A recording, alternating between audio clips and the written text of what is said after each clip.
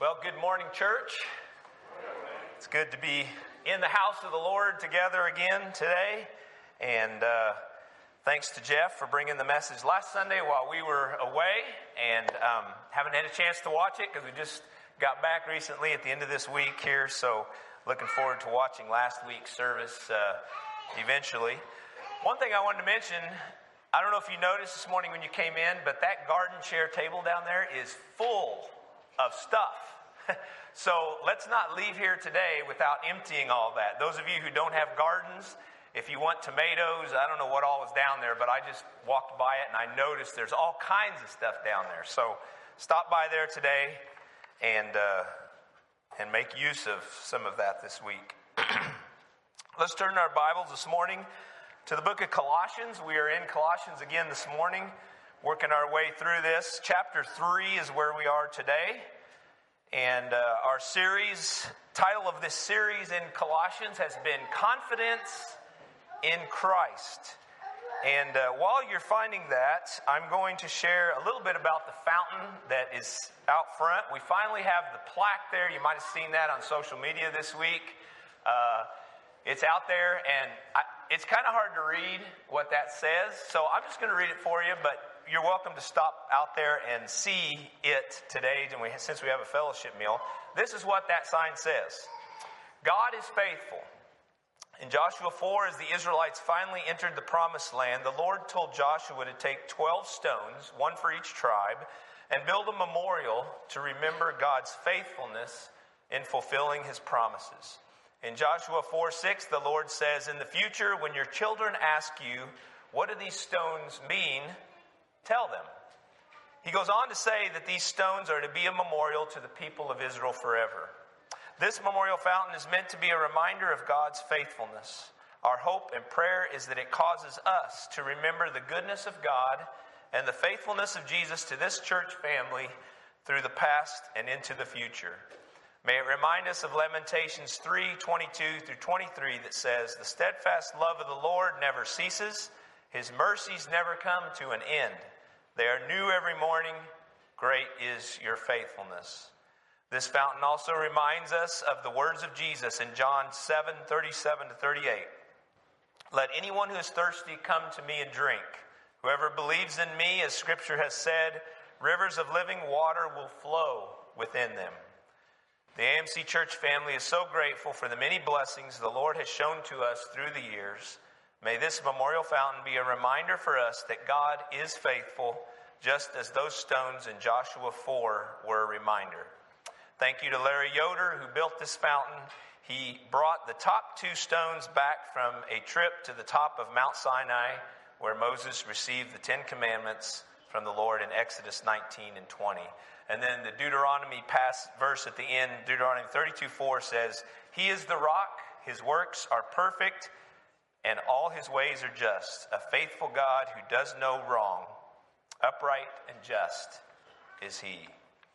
So if you get a chance today before you leave, go out there and take a look at that. Okay, Paul here is talking about the difference between a life lived in and for Christ versus a life that's lived away or apart from Christ.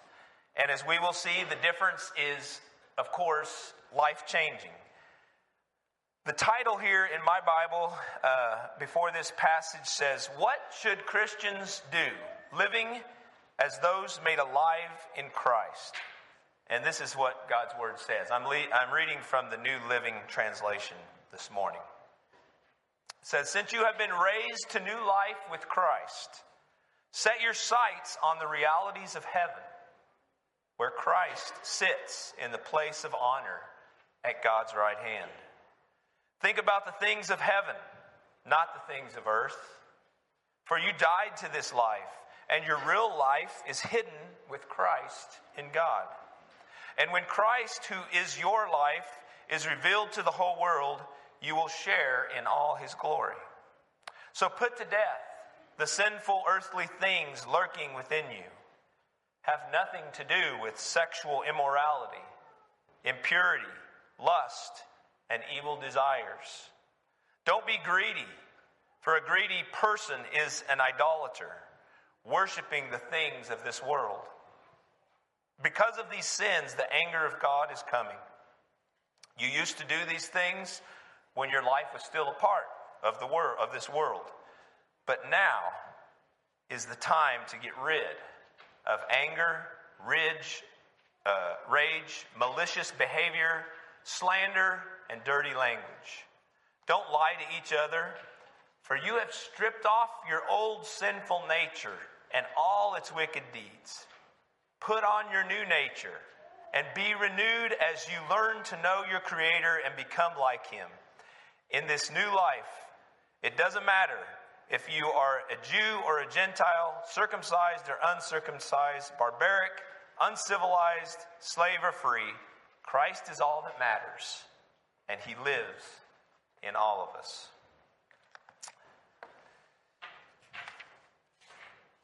You know, some things in this world are obviously different from each other. Obviously, water is different from land. The light is different from darkness. When you are bored, it's a lot different than when you are entertained. There is good, and of course, there is evil. There are people who are loud, and then there are some times where we experience silence or silent. People who are silent. I think you get the idea of the difference of that. But of all those things that are different, none of them are as different as life and death. Life is the one thing that everyone wants to have. And death is the one thing that everyone wants to avoid. At least it would seem that way. I mean, if you listen to statistics, they always say that death is at the top of the list when they ask people what they fear the most. Well, in this scripture text today, Paul is speaking more about our spiritual life and spiritual death than he is about the physical part of those two. But really, in essence, he's trying to connect those two for us so that we see how much our spiritual life plays a big part in our physical death. And then, of course, what our eternal life is going to look like. Most of us are not going to live until we are 969 years old, like the patriarch Methuselah did in the Old Testament. Now, I ran across something funny from the Babylon Bee this week about Methuselah, so I thought I would share it here this morning.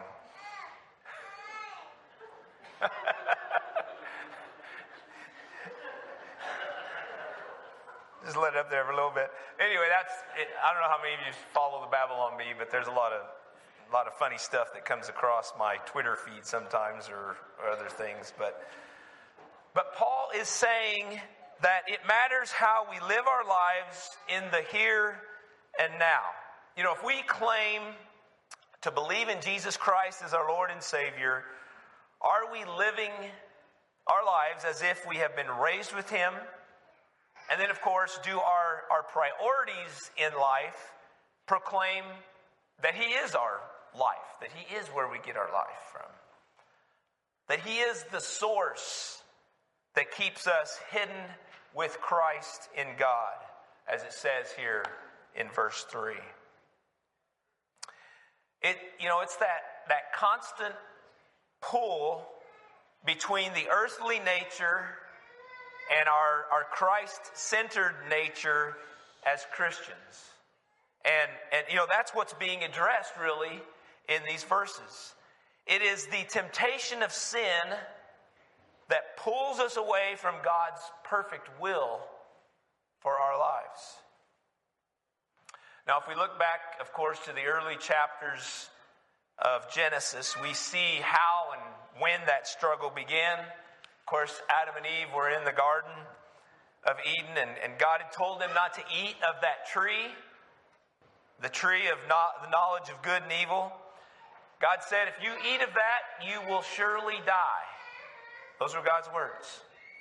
And all was good until Satan comes along in the form of a servant and convinced Eve and then Adam that God was lying to them. Satan said, "You're surely not going to die." He said, "God knows that when you eat of that tree, your eyes are going to be opened, and you will be like God because you will know good and evil." The problem there was that Satan was the one that was lying. Eve and Adam both ate of the fruit of the tree, and then, of course, sin entered into the world. Death now had entered into the picture. And, for years, the only way that God's people could be saved from their sin was to bring those animal sacrifices to the temple. But that's where this wonderful part about our new life comes in. We don't have to do that anymore.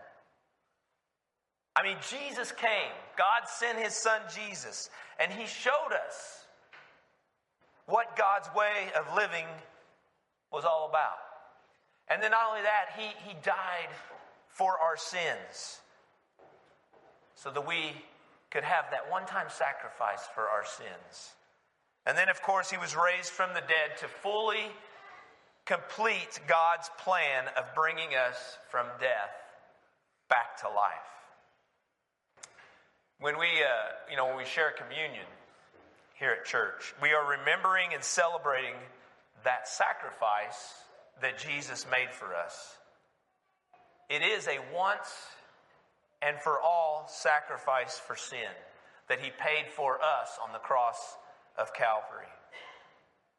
We are a part of that, in that our identity as believers is really wrapped up in that. And Paul says that here in these verses. He says, our identity with Jesus' death is what cuts us off from that old life. And our identity with Jesus' resurrection becomes our new life in Christ. So that's what leads us to this truth about going from death to life and finding that life in and through Jesus Christ.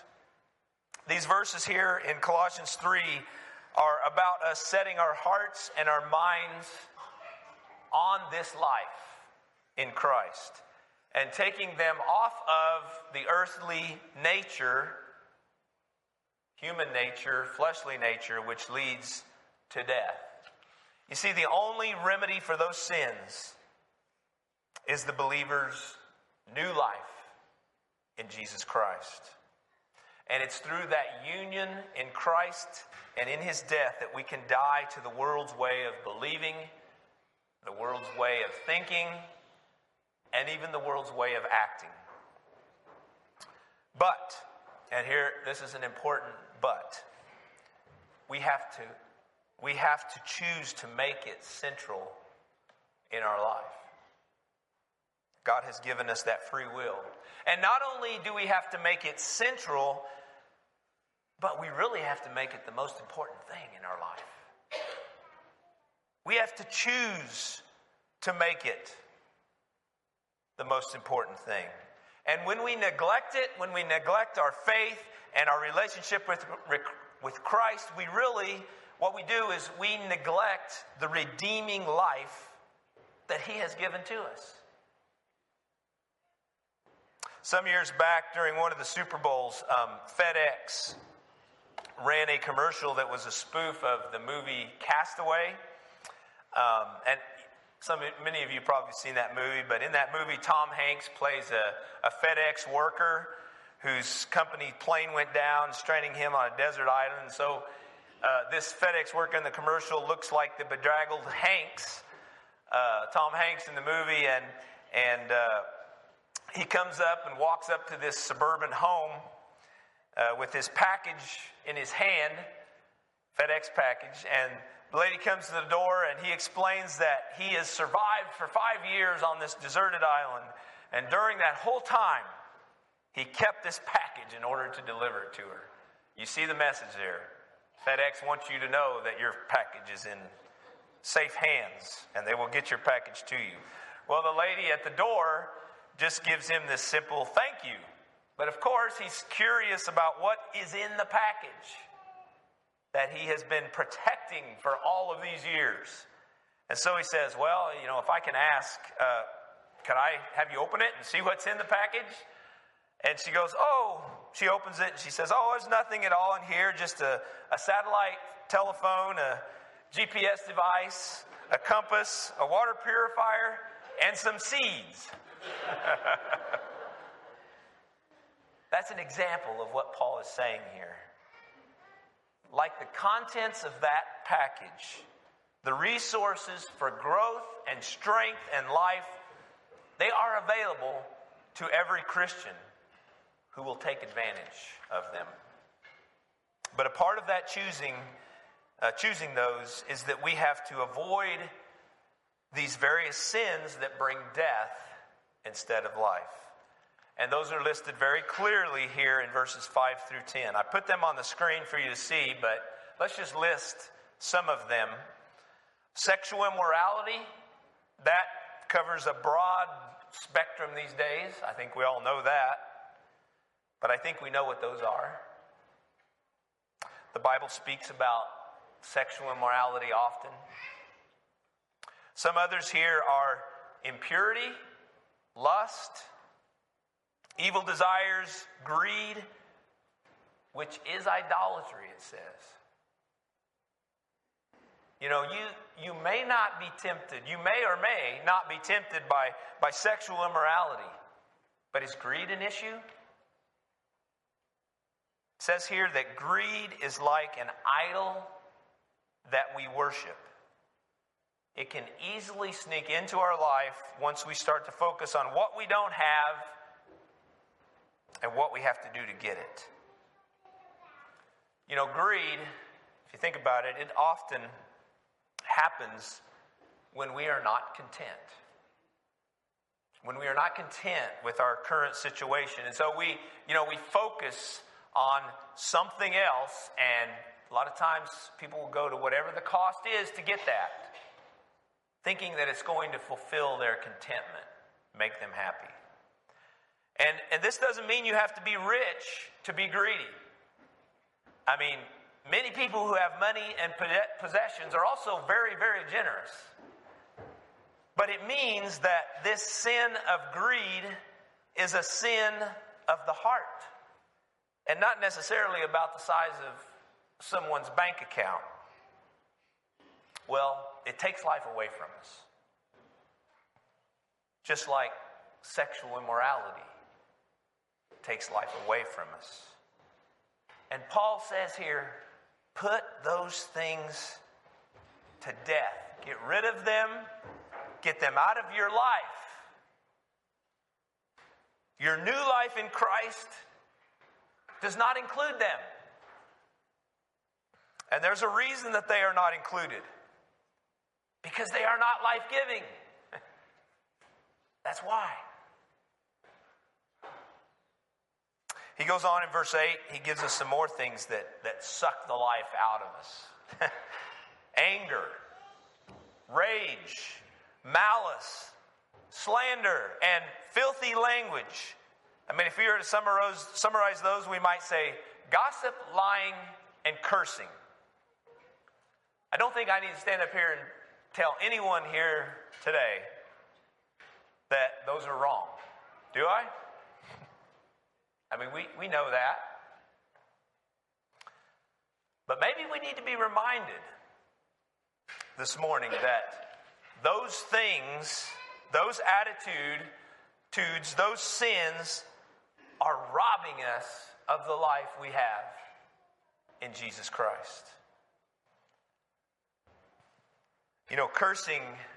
Cursing has become so normalized on TV and social media these days that many have just become oblivious to it and actually participate in it. We should not. Anger and rage, they seem to be the way that people react to disagreements and conflicts these days. But we should not. I mean, it's okay to be upset about some things and sometimes feel a righteous anger about things that we see.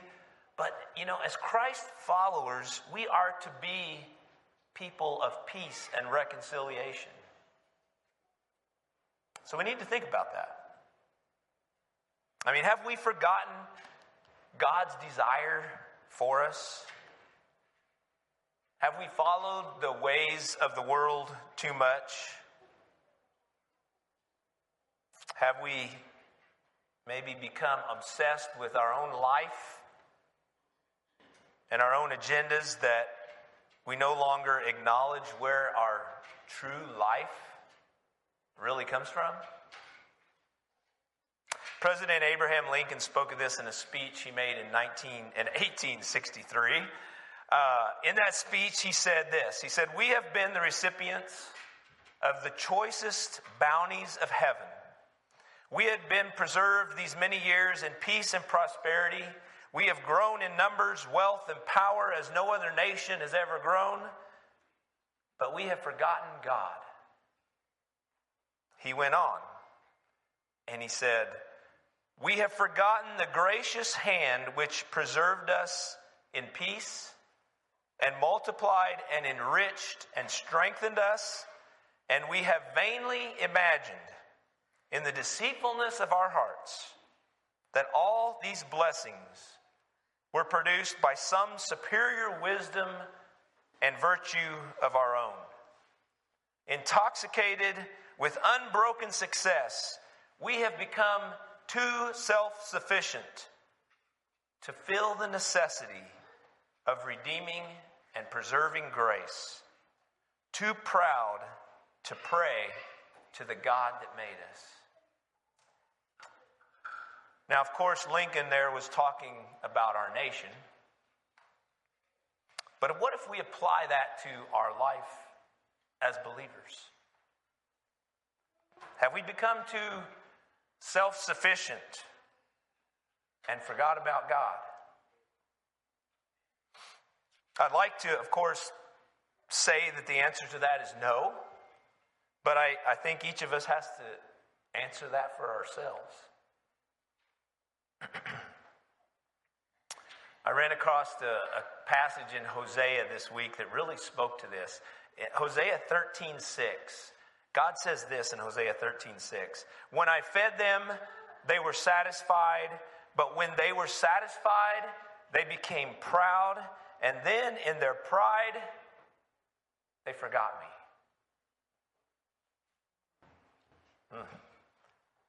I think, unfortunately, I think we see that happening in our nation again, and maybe sometimes in our own lives. Maybe that needs to be brought to our attention. Because, the whole purpose of this letter that Paul wrote to the church is to show believers that we have everything we need in Christ. So, does our life and the decisions that we are making, do they reflect that? We think of Job often in the Bible when we think about these things. And, Job lost everything he had in life. But when nothing else was left, Job realized that he still had God. And, if we lose everything, can we still say, "I have everything I need in Christ"? Of course, the great news here is no matter where you find yourself today, your new life is hidden or concealed or safe in Jesus. Verse 3 and verse 10 proclaims that. What you have to do, though, is, like I said earlier, you have to claim it. Or maybe you've claimed it before. Maybe you need to renew it today. Or maybe you need to recommit yourself to Jesus Christ and this new life that He offers to you. Because He has faithfully committed Himself to you, to each one of us. In John 15 that we heard earlier, Jesus said, "As the Father has loved me, so have I loved you. Now remain in my love, he said. And if you keep my commands, you will remain in my love, just as I have kept the Father's commands and remain in his love. You know, why did Jesus tell us those things? In verse 11, he says, I've told you this so that my joy may be in you and that your joy may be complete. Our true joy is found in our life in Christ. And so if joy seems to have left you, perhaps you have been trying to find it in the wrong things or the wrong places. The joy of the Lord is your strength. And if Christ looks at our heart today, what does he find? These earthly things that lead to death, or the heavenly things that lead to life? Paul is encouraging us here, put on the new self, the new life, which is constantly being renewed in the image of your Creator. Earlier we heard from Ephesians 4 where Paul says, again there, get rid of all the bitterness and rage and anger in your life and the brawling and the slander, along with every form of malice, he says. Be kind and compassionate to one another, forgiving each other, just as Christ forgave us. Next week we're going to talk a little bit more about compassion in the verses that lie ahead of us. But you see, our life in Christ allows us to go there, to be kind, to be compassionate, and to forgive others as we have been forgiven by God. I mean, in our own flesh, we sometimes struggle to have those attitudes. But in Christ, we can live in them. In Christ, we can deliberately and daily commit ourselves to the values of the heavenly kingdom and that which is above. I heard the story of a man who used to travel from New York to London to do some business. This was some years ago, and he would say each time he'd go to London, he would keep his watch on the same time as New York. That way, he could always, there's about a 5 or 6 hour difference there. He could always be in touch with what his wife and kids were doing back in New York. And these days, that's hard to do because your cell phone changes automatically, your smartwatch changes automatically.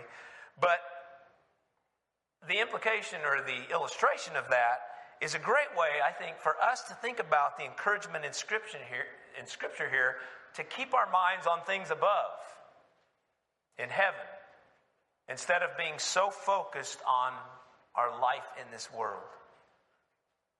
Because we know that can be here today and it can be gone tomorrow.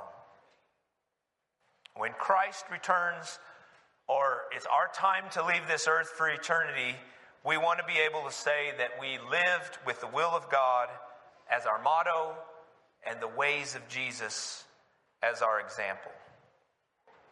We aren't walking in the ways of the past or the ways of the world, but as it says in verse 10 here, we have put on the new self, the new life that we have in Jesus.